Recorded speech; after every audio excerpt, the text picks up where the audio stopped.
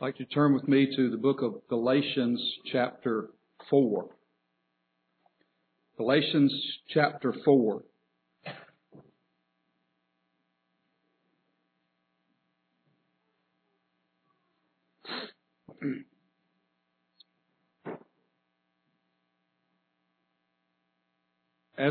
As we begin the message this morning, I'd like to read to you a quote from a well-known evangelist in our day.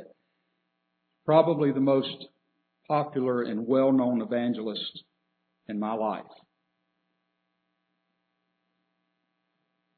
It's not my intent to stand here and ridicule what other preachers say.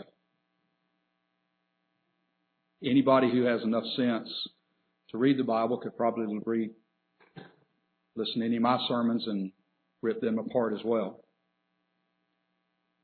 But the intent is to show you that there is a difference with what people say. And it's important to take note of those differences.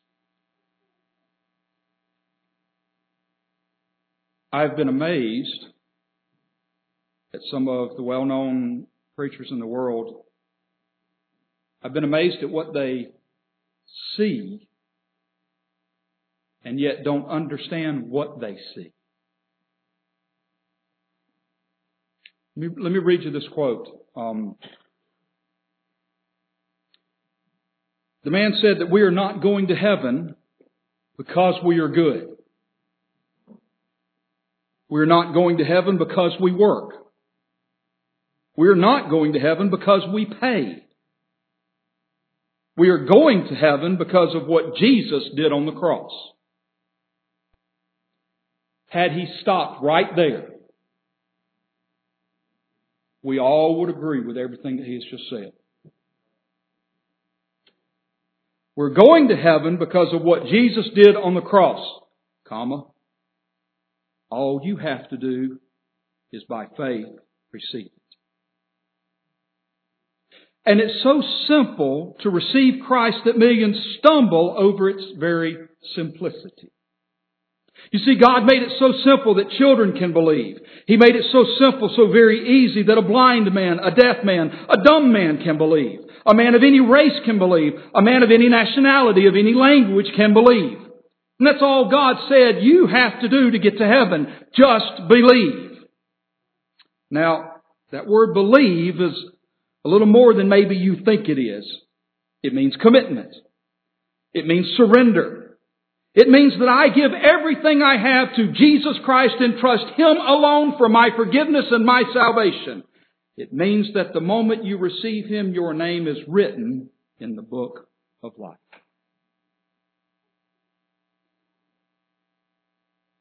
There's a heap that I could address in that issue.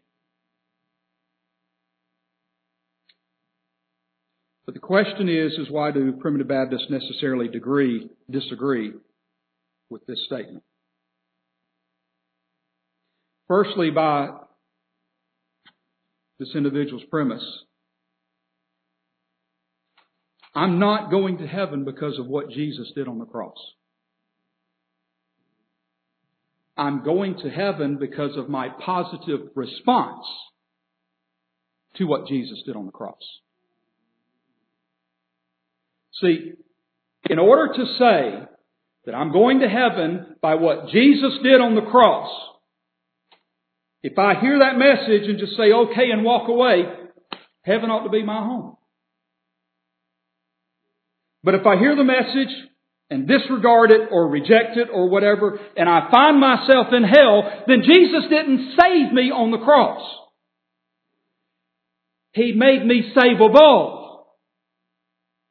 That if I would just fulfill a commandment or fulfill an obligation or this, that, and the other, I could be saved. But technically, when He died on the cross, if my name is not written in heaven by that point, then Jesus didn't die to save me. He died to make me savable. Now the second thing is, He said anyone can believe. Well, my question is, believe what? Was this individual completely true and completely correct in everything he ever taught anybody? I mean, he preached for 60 years. Y'all know who I'm talking about, probably. But, it's not here to...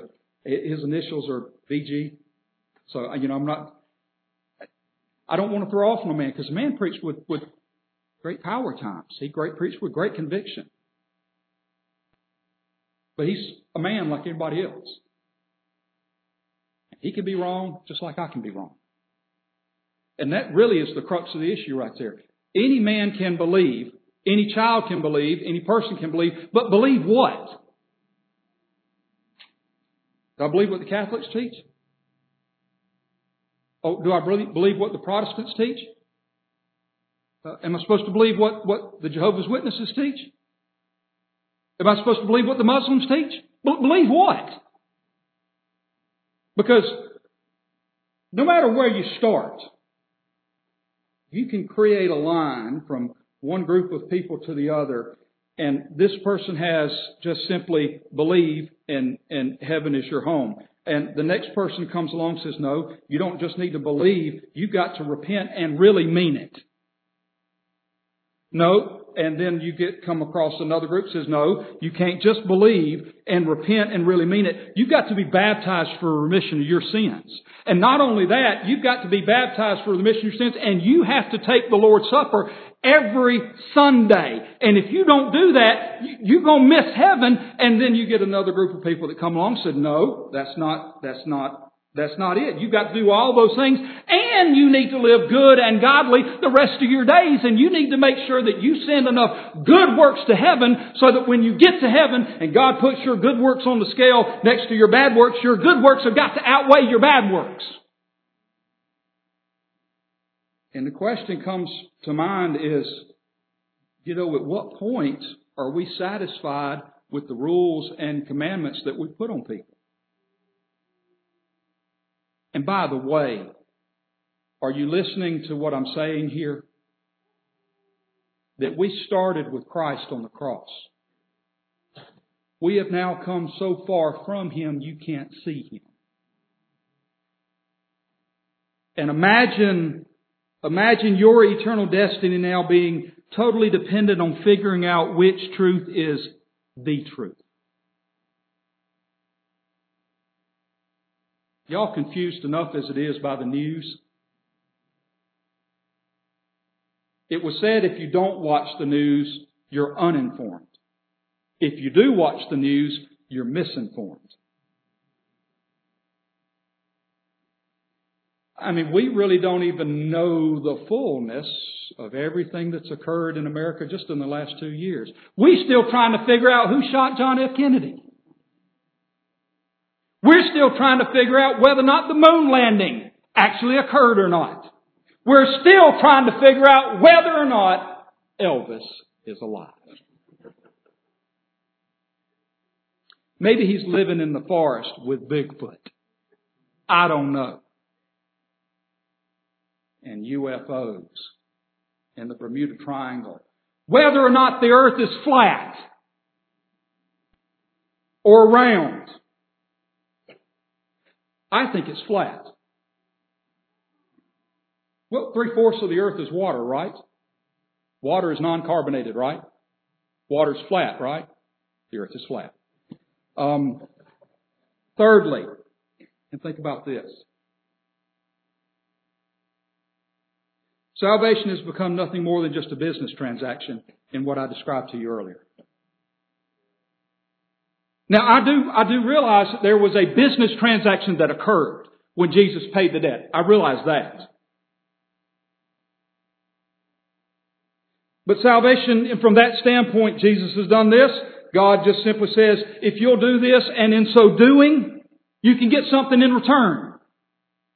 Here, sign here, sign here, sign here. And now God will sign here and sign here and sign. And now we've got this thing sewn up and now you're saved.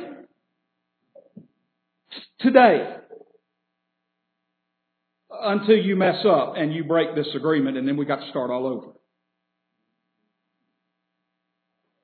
if by dying on the cross that Jesus has only offered me the opportunity to be saved, He really is nothing more than a billboard that's propped up by the interstate that I drive by and pay little to no attention to. And preachers, or the preaching of the gospel, is nothing more than a poor infomercial where preachers stand up declaring, "Come here, come here, come here, because what we have is better than what they have over there, over there, over there." None of that properly describes the greatness of the statement, "It is finished." If my forgiveness and my salvation is in Christ and Christ alone, then He really doesn't need my help, He doesn't need my support, and He doesn't need my approval to pay my debt, to close my account, and to redeem me from sin.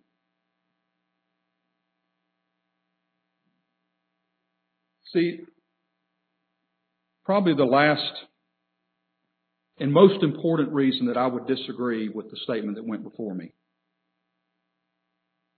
is that Jesus has not just done something for me. Listen to this. I do agree that Jesus did something for me. I do agree that Jesus did something for you. Jesus did something for someone. And no doubt about that. He didn't just do something for us, though, friends. He did something to us.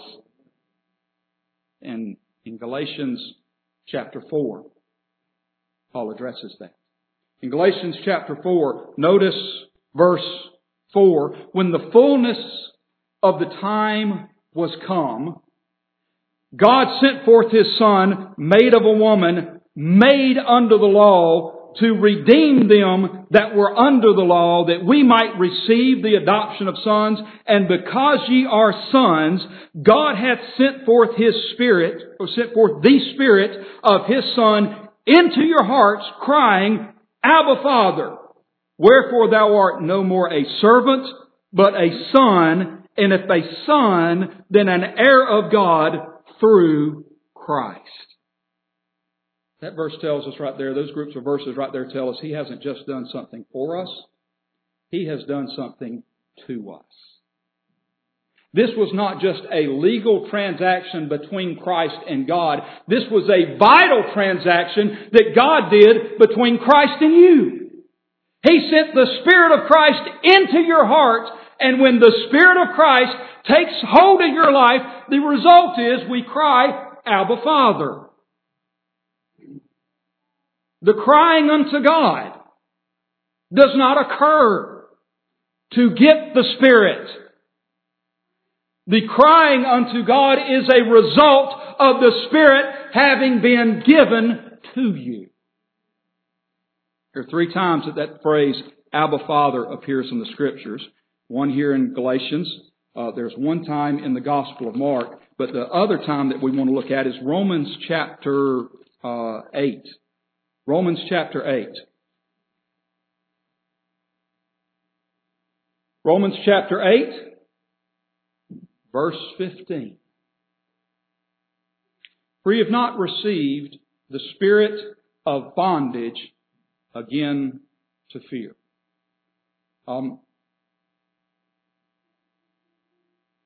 It's well worth noting how many times the subject of fear and bondage is addressed by the apostles. It's well worth noting the number of times that fear and bondage is addressed by the Lord Jesus Christ. The whole of the economy of the news in this world depends on how afraid you are. The whole of the economy of what is pumped through your television, the whole of the economy, what keeps them thriving, is how afraid you are of the future. I mean, have you ever noticed what's Fox News? Fox News is a bunch of conservatives telling a bunch of other conservatives how useless the liberals are and how they're trying to destroy and take away every freedom that you have. What's CNN? CNN's a bunch of liberals telling another group of liberals how evil the conservatives are, trying to oppress them and take away the freedoms that they have. And if we don't stop them, we're not going to have anything. Jesus said, "Fear not. It is I. Be not afraid." You've not received again the spirit of bondage, again to fear, but ye have received the spirit of adoption, whereby we cry, Abba, Father. The Spirit itself beareth witness with our spirit that we are the children of God, and if children, then heirs, heirs of God, and joint heirs with Christ. See, He hadn't just done something for us. He's done something to us. A child, an individual, cries out to Almighty God because God has given him the spirit of adoption. The crying out to Abba Father, the crying out to God, the crying out to Jesus, the recognizing that when Jesus died on the cross, He died for me, is verse 16, that the Spirit beareth witness with our spirit that we are the children of God. It is not that you preach so simply. A child can understand it. Hey, how many of y'all grew up hearing that? Oh, just preach it so simply a child can understand it. Well, children are gullible. I mean, little bitty children are gullible. You can tell them anything you want to tell them, and you know what? They'll believe it.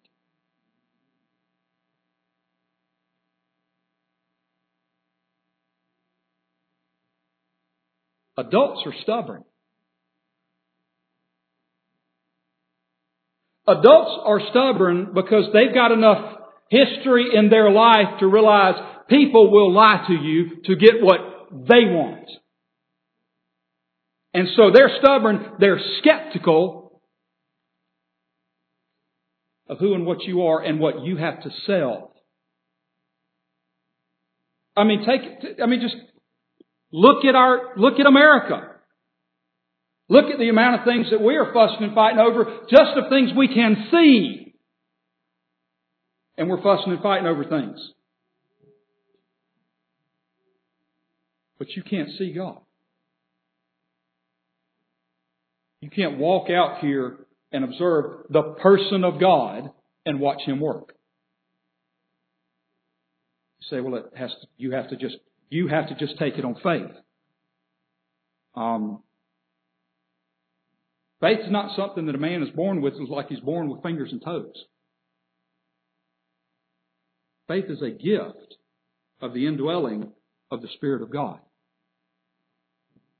And if there is no faith in you, when the message is preached, the message will do you no good, not being mixed with faith in those that hear it. Paul said that in Hebrews 4. That's why he says in Romans, he says, it's revealed from faith to faith. What causes you to weep over your sin? The fact that the message is so wonderful? No! The fact that the Spirit of God is testifying in you, this message is wonderful. What causes you to rejoice in the Lord Jesus Christ? It's the Spirit of God within you, causing you to rejoice. Another preacher from Tennessee, he's dead and gone now. His name is Adrian Rogers. Preaching a Christmas sermon many years ago, asked this question. He said, what put it into the hearts of the wise men to seek Christ? He said, the Bible tells us that there's none righteous, no, not one, there's none that seeketh after God. So what put it into the heart of these three wise men to seek Christ? He said, God put it there. I got this on video, friends. I ain't lying. I'm not making this up. He said, worship is a thing that God has put into the hearts of men to seek Him. And if you think that you sought God first, you're wrong.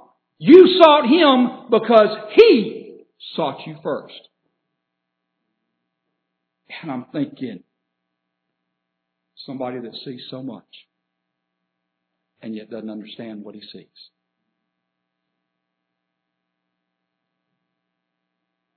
Jesus is coming. Jesus is coming because the law demands it. It's the title of the message today, that Jesus is coming because the law demands it. Paul addressed that issue there in Galatians. Well, let's ask ourselves this question.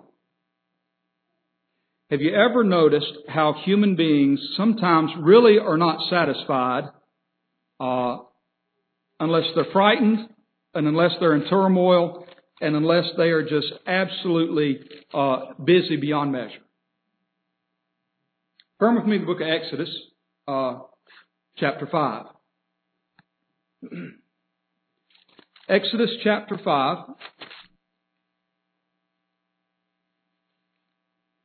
Moses and Aaron have come into Egypt, and they have declared to the Egyptians, let God's people go. And let them go that they may go in a 3 days journey into the wilderness, sacrifice unto God. I'd like you to notice here, Exodus chapter 5 and verse 4. And the king of Egypt said unto them, wherefore do ye, Moses and Aaron, let the people from their works get you unto your burdens? There's no doubt that the Egyptians liked having Israel in bondage, because the more Israel was in bondage, the less work the Egyptians had to do. By the way, human slavery didn't start in America in the 1800s. Human slavery has been a characteristic of human history since human beings were created. Black, white, Spaniards, Irish, Jews, Gentiles, doesn't matter. Slavery is a characteristic of human beings. And it has been that characteristic since human beings were created. Or since they fell after being created. You say, well, what's that got to do with anything that you've said this morning? Well, the wicked of this world, like the Egyptians, the wicked of this world, and the Pharisees of religion really don't want people to be relieved of troubling burdens. This is why the news told us every day in 2020, every single day, they gave us a count of how many people have been diagnosed. It never occurred to people. I guess it never occurred to the mass of people. They're giving us a count of people who've been diagnosed, not a count of people who have died. Big difference. That's like counting the number of people who are born with red hair. Ain't a lot of us, but there's a few of us. Now, it'd be different if they gave us a count of everybody born with red hair that died. I'd be concerned about that.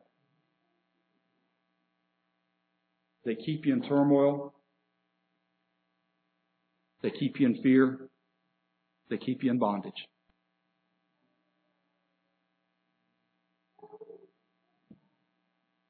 New Testament preachers are no different.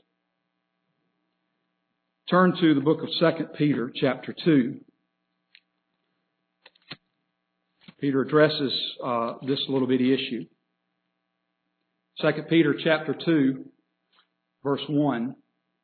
2 Peter, chapter 2, verse 1 says, but there were false prophets also among the people, even as there shall be false teachers among you, who privately shall bring in damnable heresies, even denying the Lord that bought them, and bring upon themselves swift destruction. And many shall follow their pernicious ways, by reason of whom the way of truth shall be evil spoken of. And this is what we want right here. And through covetousness shall they with feigned words make merchandise of you. There's a lot of people out here in this world who are making merchandise off God's people. I'm satisfied with the King James Bible that we have. I don't really think it needs to be retranslated or rewritten. I think it needs to be read and reread. And that's probably the biggest problem that people have, is they don't read it enough. And they don't study it enough. Oh, well, it's difficult in some passages. Sure it is. It's very difficult in some passages. So is trigonometry. It's difficult in some passages. It's hard to understand. Well, so is brain surgery. At some point in our life, the Bible's got to be important to us. But they make merchandise off God's people every so often by bringing out brand new translation, better than the last one. This is going to fix all the problems that the last one had. Well, the last one that came out was supposed to fix all the problems of the one before it. And the one that came before it was supposed to fix all the problems that the one before it had. Well, at what point are we going to stop fixing the problems? I guess the point where we can stop making money off people. He said they make merchandise of you.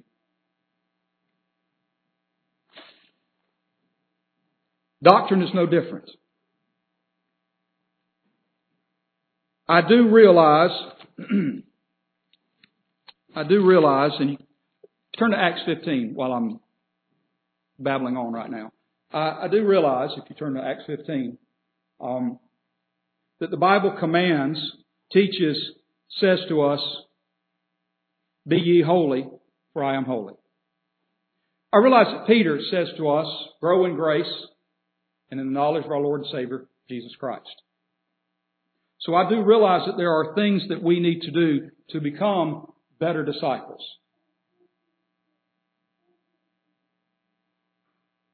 There's not a thing you can do to become a better Christian.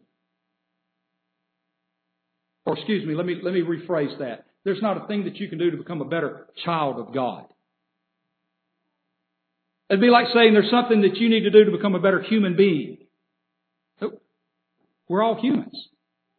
I am what a human being is. Now, I may act like an animal, but I am a human being.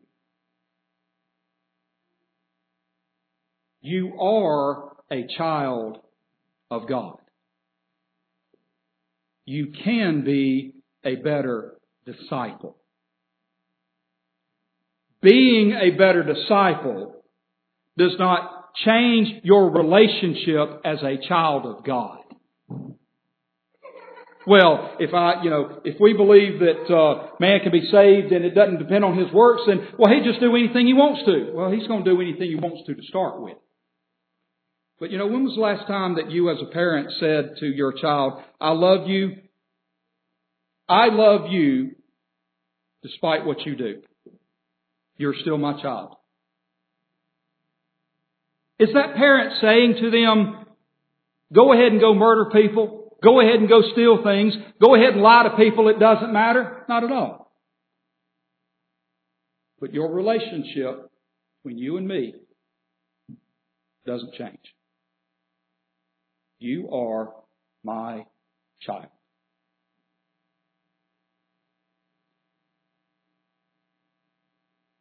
But just like when the Egyptians said to Moses and Aaron, these people do not need to be freed from their burdens. They do not need to be freed from their work. Put them back to work. Preachers nowadays do exactly the same thing because they tell you your relationship with Christ, your relationship with God is just not deep enough. Because then you get all the way down here to this other end of the line. You got a group of people who say, no, if you haven't made Him Lord of your life, hell will be your home. And I've heard this. I've heard these people stand in their pulpits and look out and say, there's a vast multitude of people in here this morning going to die and go to hell. And the congregation goes, amen. He says, I'm not talking to the heathen. I'm talking to you Christians. You know, what kind of weight is that? What kind of message of grace is that? It's not. And you kind of get the feeling that the man preaching that is probably more unsatisfied with himself. And now I got to obligate a bunch of people out there to do something, make me feel better about my job as a preacher. Acts chapter 15. Acts 15 verse 24 says, forasmuch as we have heard that certain which went out from us have troubled you. They've troubled you with words, subverting your souls. And the term subvert there means to make upset. Saying ye must be circumcised and keep the law. It was real hard for those first century Jews to let go of Mosaic law.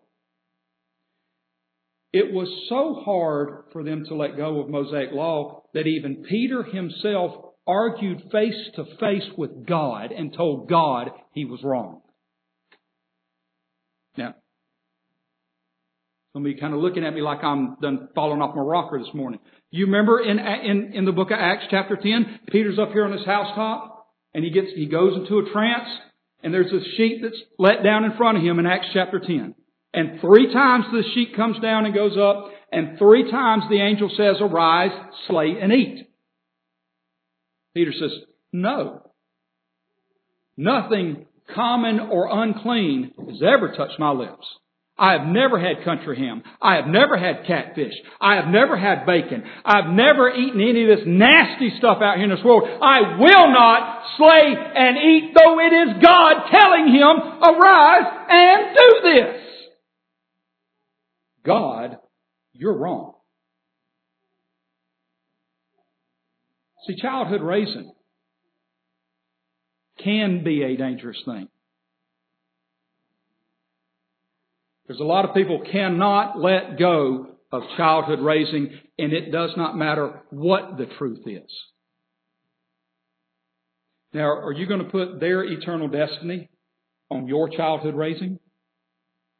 You're going to put the eternal destiny of your children on how you raised them? Good luck on that one. And here's a note for you too, that if childhood raising is really going to ruin somebody's life, then how in the world... Y'all remember Madalyn Murray O'Hair? Y'all remember who she is? Some of the younger congregation has no idea who she is. She is the woman who was responsible for having prayer removed from public schools in the 70s and the 80s. She hated America so much that she wanted to defect to Russia. When Russia found out how much she hated America, they denied her passport and sent her back to America, realizing that inside America she would do far greater harm than they would on the outside. Never cared about God, never believed in God, never prayed to God. You know, she has a son who's a preacher now. Who did that? Almighty God. Now, do I agree with everything that comes out of that man's mouth? Probably not. But who made him look to God? Who called his spirit unto him? Who gave him the spirit of life? Wasn't his mama. Sure wasn't some Sunday school teacher. Jesus Christ Almighty spoke to that man and quickened him. But here's Peter. I ain't never done nothing like that. And he is arguing with God face to face, telling God he's wrong. Any of y'all ever been there? Nobody here has ever argued with God, have they? I won't address that. But what does Peter say? He says, there are some that come out and they trouble you. And they trouble you by telling you, we have still got to hold on to Moses. We've still got to hold on to circumcision, which only affects half the population, by the way. You got to keep the law. If you back up just a little bit in this to verse 7, if you back up just a little bit to Acts 15, verse 7, it says, "And when there had been much disputing, Peter rose up and said unto them, Men and brethren, you know how that a good while ago God made choice among us that the Gentiles by my mouth should hear the word of the gospel and believe. And God, which knoweth the hearts, bear them witness, giving them the Holy Ghost, even as He did unto us, and put no difference between us and them, purifying their hearts by faith." Now, the difference between us and them is the difference between the Jews and the Gentiles. That's what we're arguing here. A bunch of Gentiles will come in. Gentiles know nothing about Moses. So you've got to hold to the old paths that Granddaddy set up. Y'all know what I'm talking about? Can't repaint this building here. My granddaddy put that up. As a matter of fact, when they were painting the paneling that they were putting up, there's a shoe print right up there at the top of the wall. And that's my granddaddy's footprint. You think I'm lying? I am not. Cannot change the building. My great-granddaddy did that. Cannot change the grounds. My great-granddaddy did that. Can't sing out of a different hymn book. My great-granddaddy sang out of that. When I was baptized at the age of 14 in January, the discussion that morning was, it was a Saturday night actually when it all went down. The discussion was whether or not to baptize me half a mile down the road in Miller's Mill Creek in January, or perhaps drive a few miles up the road to Bethany Church, baptize me up there. Deacon on the front row said that creek was good enough for my grandfather. It's good enough for this boy. I'd a heap more rather had nice warm water. I've heard about people having these Holy Ghost experiences, having to crack the ice to get out there. I didn't have that. I had a near pneumonia experience. He says here that God has made no difference, purifying their hearts by faith. Now look at this. He did not say that God purified their hearts when they had faith. God didn't purify their hearts because they were faithful. Faith came when God came. And now therefore, why tempt ye God to put a yoke upon the neck of the disciples, which neither our fathers nor we are able to bear? But we believe. Here's an article of faith right here. We believe. We believe that through the grace of the Lord Jesus Christ, we shall be saved even as they. The same way that the Jews get to heaven, the Gentiles get to heaven. The same way that the Gentiles get to heaven, the Jews going to get to heaven. The same way that the oldest down to the youngest gets to heaven is by the sovereign grace of God. Nothing more, nothing less.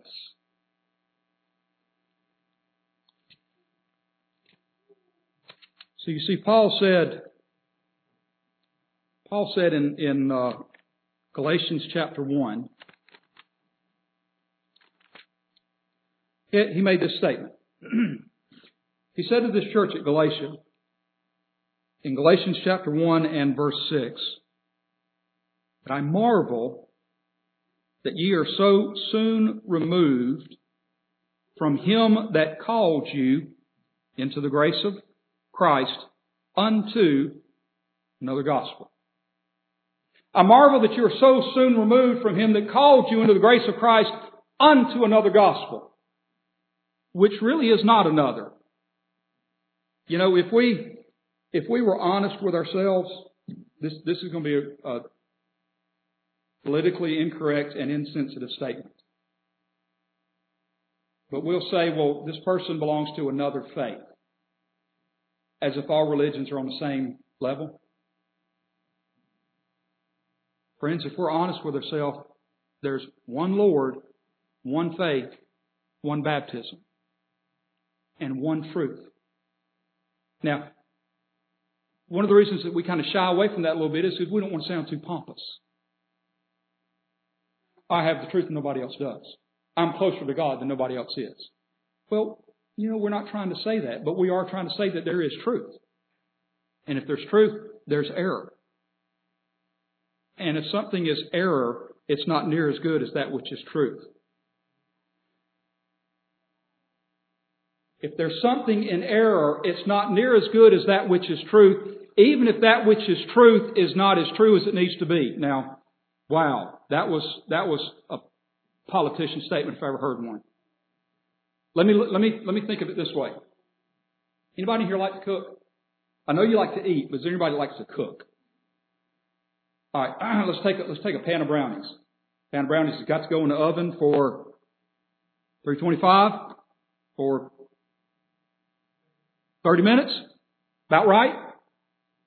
What if you pull it out and it's still kind of doughy in the middle, ain't quite cooked all the way through? Maybe put it in there a little bit more. Or you're in a rush, you got to get to church, get that brownies to the pastor, Here it is. Sorry, not quite cooked all the way through. It's still edible, isn't it? Right? Let's back up a little bit before you put that cake batter, brownie batter into the bowl. Let's just spit in the bucket. Now, we're not going to spit in the whole thing. We're just going to spit right in the middle. And then we're going to put the brownies on top of it, put it in the oven. What was that? Ooh, that's kind of churning for that one right there. Or maybe we won't go that, maybe we won't be that ugly. We just drop some dirt in it. God made dirt. Dirt don't hurt. Would you agree that there's one of those pans of brownies a little less desirable than the other one? Our church may have just as many hypocrites as somebody else's, and it does. But I guarantee you there's a lot more here desirable than there are other places. We ain't perfect, but Jesus is. Here he says, what did he say? Verse 6, I marvel that you are so soon removed from him that called you into the grace of Jesus Christ unto another gospel, which is not another, but there be some that, what's that word? Troubled you and would pervert the gospel of Christ. The true preaching of the gospel is not necessarily to trouble people. The true preaching of the gospel is to comfort ye, my people, saith the Lord. Declare unto her warfare is accomplished, and she hath received double for all her iniquities. Isaiah chapter 40, verse 1. Comfort ye, my people, thus saith the Lord. Now, there does come a time when the preaching of the gospel has to afflict the comfortable. But the majority of time, if I look out here, y'all got enough afflictions as it is. Y'all got enough troubles as it is. And so for me to then stand up here and tell you that Christ has done something, but what Christ did is not good enough, ought to be the most troubling thing you've ever heard in your life.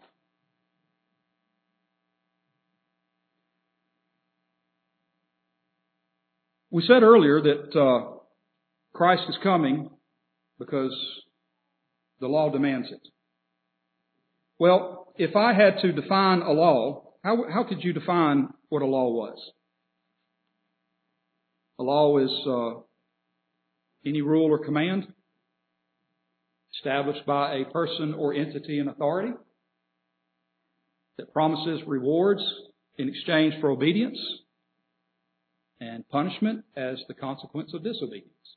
That's reasonable enough. We do realize that not all laws are reasonable, though they are authoritative if given by a authoritative source.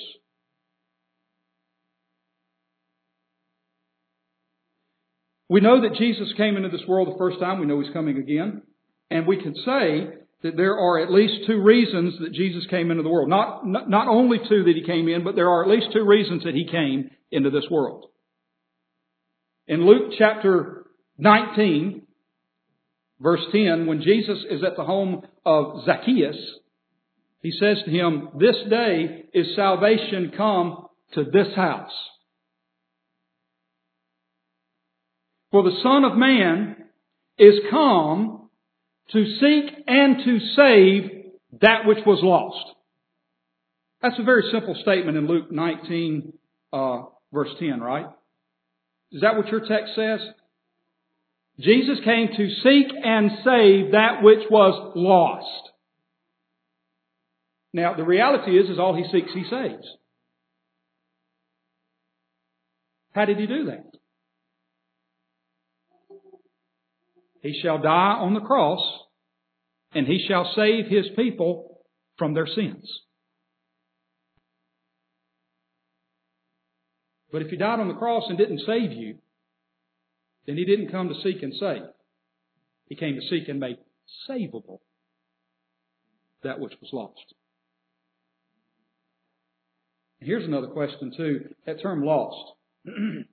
Oftentimes it can refer to the wicked, but sometimes it can refer to the lost sheep, house of Israel. Those two different classes of people. But you oftentimes you get somebody to say, well, to what degree am I lost? Well, what makes a person lost? How lost do you have to be lost? If you're walking through the forest, at what point do you become lost? Do you become lost at the point you realize you're not where you need to be and you don't recognize anything around you? Or do you become lost the moment you stepped the wrong direction? Should have taken the right fork. I took the left. I'm sitting here wandering, daydreaming, whoever, whatever it is I'm doing, talking to the person next to me. I look up 40 minutes later and realize, wow, I ain't where I'm supposed to be, or I ain't where I need to be, or I don't recognize any of this around me. I am just as lost 40 minutes in as I technically was when I stepped off the path the first time. I'm still going the wrong direction. He said, well, it would have been easier to turn around. How easy would it have been to have convinced somebody who intentionally went the wrong way, you're going the wrong direction? That is not, we've always gone this way. Hour and a half in, you look at them and say, have you always gone this way too? Shut up and leave me alone. Human beings are cranky and stubborn, aren't they? I believe I heard a preacher say that one time. That's all right. Jesus came to seek and save that which was lost. But also in the Gospel of Matthew chapter 5, about verse 17, Jesus says, I have not come to destroy the law and the prophets. I've not come to destroy, but to fulfill. Christ came, He came the first time to fulfill the law of God. And it really doesn't matter where you turn concerning this subject of the law. One place you can turn is Romans chapter 8. Let's notice here, just briefly, Romans chapter 8. And this is one of the good things about kind of the Apostle Paul. And really, in my estimation, it's really one of the good things about being a primitive Baptist. All you got to do is read the Scripture. Because I'm not here to tell you this means something other than what it says. Notice this. Verse 3. Romans 8, verse 3. For what the law could not do. Very important phrase, is it not?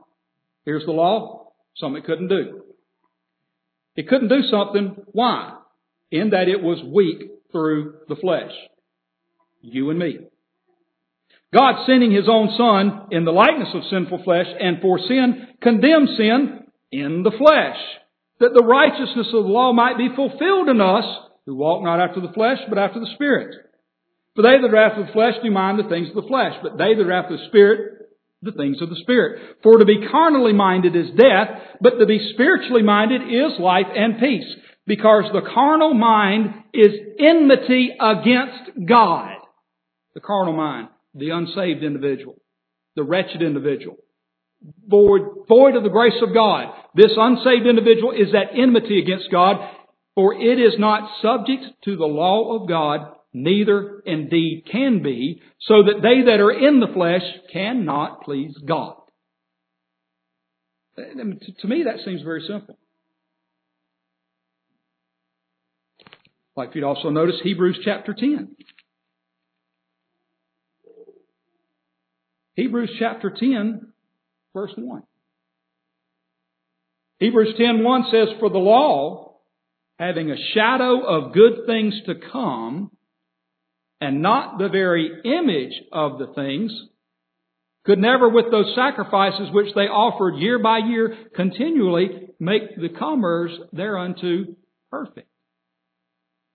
The purpose in offering sacrifices in the Old Testament was not to make the people perfect who offered the sacrifice. It's often been taught that the reason that God gave them sacrifices, that they'd offer that sacrifice, and they'd roll their sins back one more year. It did not. It did not roll their sins back and away from them. It rolled their sins right out in front of them is what it did. And this law was not that which saved God's people. It was a shadow of things to come. See that? It was not the very thing. It was the shadow of things to come. You ever been scared by your own shadow?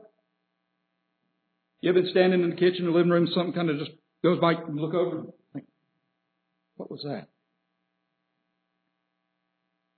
You're not really looking for the shadow itself, but when that creepy dark shadow just kind of crawls across the floor up behind you, you're not really looking at the shadow, you're looking back to what's casting the shadow. Shadows don't do anything. I've got a hand here, laid over the top of this book. There's a light that's shining down. His hand is blocking that light. It's creating a shadow down here on this book. But this shadow's not doing anything.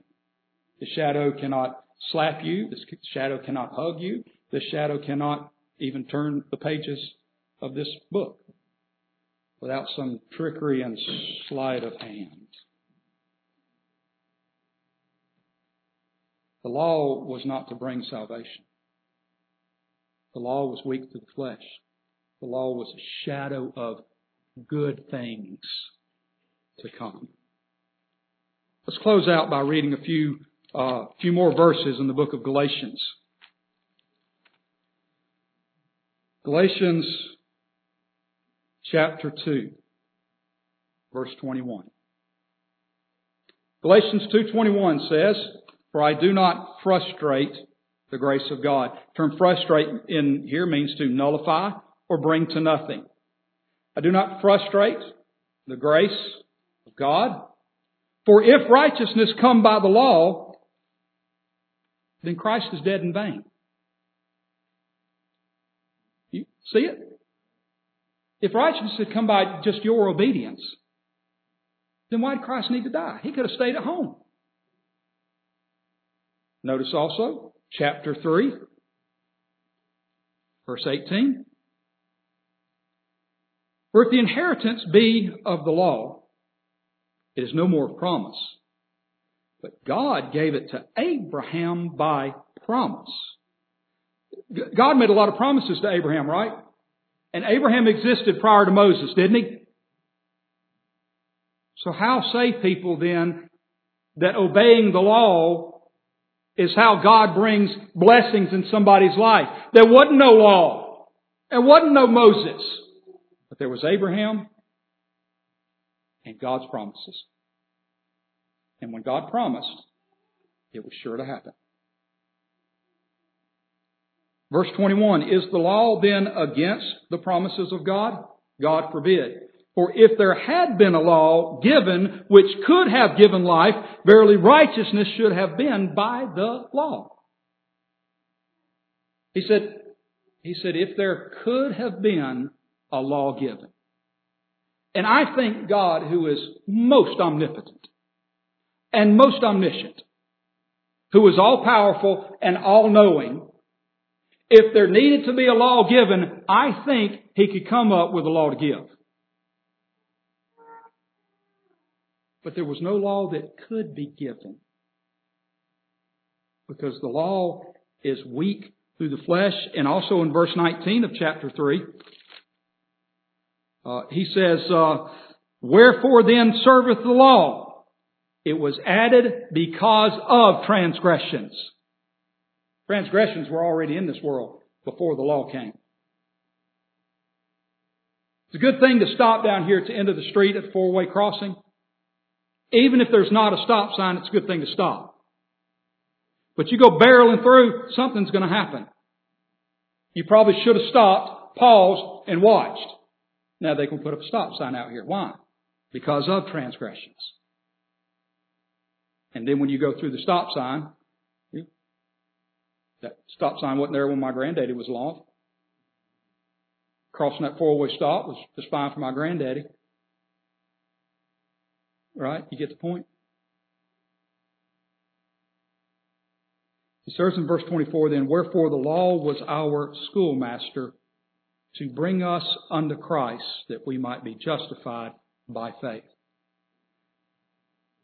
What's the purpose of the law?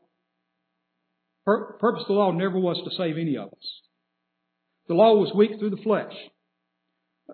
The law was a shadow of good things to come. The law was the schoolmaster to point us to Jesus Christ. And when He came, He fulfilled the law of God for you. So notice how Paul closes out this letter in Galatians chapter 6. He said in chapter 1 and verse 6 that there be some that trouble you. You ain't done enough. You're not good enough. You're not holy enough. You haven't prayed enough. You haven't prayed through. You haven't got the second blessing of the Holy Spirit and jumped and spoken in tongues and jumped over pews and stuff like this. You haven't done enough. So people spend their whole life trying to figure out what it takes to satisfy God. Yeah, that's a foolish statement, actually. Because there are some human beings in my life that I cannot satisfy the human beings that are around me. They're as broken as I am. You ever met somebody that was as broken as you are, but then they were just ticked off at why the world wasn't perfect? They're broken. They make mistakes. They do things wrong. But the first thing that goes wrong in the world around them, we got to fuss at everybody because they're not perfect. Well, God is perfect. And if you cannot satisfy somebody who is as broken as you are, I guarantee you, you cannot satisfy somebody who is holier than you are. Paul said in the first chapter of this, though, he says, there be some that trouble you by perverting the gospel. Notice how he closes this out. He says in verse 15, for in Christ Jesus neither circumcision availeth anything, nor uncircumcision, but a new creature. And as many as walk according to this rule, peace be on them and mercy and upon the Israel of God. There's a nice little verse right there that tells you that the Israel of God is not necessarily a physical land located over in the Middle of the East. The Israel of God is a people called by God out of the human race. Notice here, Galatians 6, verse 17. From henceforth let no man trouble me, for I bear in my body the marks of the Lord Jesus Christ. See, there's a mark that's upon every child of God. I realize that Paul had physical marks in his flesh from whippings, beatings, and stonings. But you know what? There's a mark in every child of God. There's a mark that comes when you hear the hymns of God sung. There's a mark that comes when the Spirit blesses the preacher to speak to your spirit. Sometimes that mark is a little smile. Sometimes that mark is a tear that runs down your cheek. Sometimes that mark is a cry out, God, have mercy on me, a sinner. Sometimes that mark is a cry, God, we thank Thee that Thou hast hid these things from the wise and prudent and hast revealed them unto babes. There is a mark in every child of God, put there by the Holy Spirit of God. You may not be the best disciple that you can be. You probably need to be a better disciple. But it is God who has made you His child. And you're not only His child by birth, but you're His child by adoption. And we know people who have disowned their earthly natural children. But once you adopt a child into your family, it is illegal for you to disown them. That's a fact. That's a law. So when God born you again of His Spirit and made you His child, He could have still disowned you, but then He adopted you also and gave you His name. And for that, He'll never leave you nor forsake you. The law has been satisfied by Jesus Christ. Jesus Christ came because the law demanded it. And when He went back to heaven and sat down at the right hand of God, God was satisfied with the sacrifice that Jesus Christ had made for the elect family of God. And we ought to be satisfied with it too. Thank you all for your good and patient attention this morning.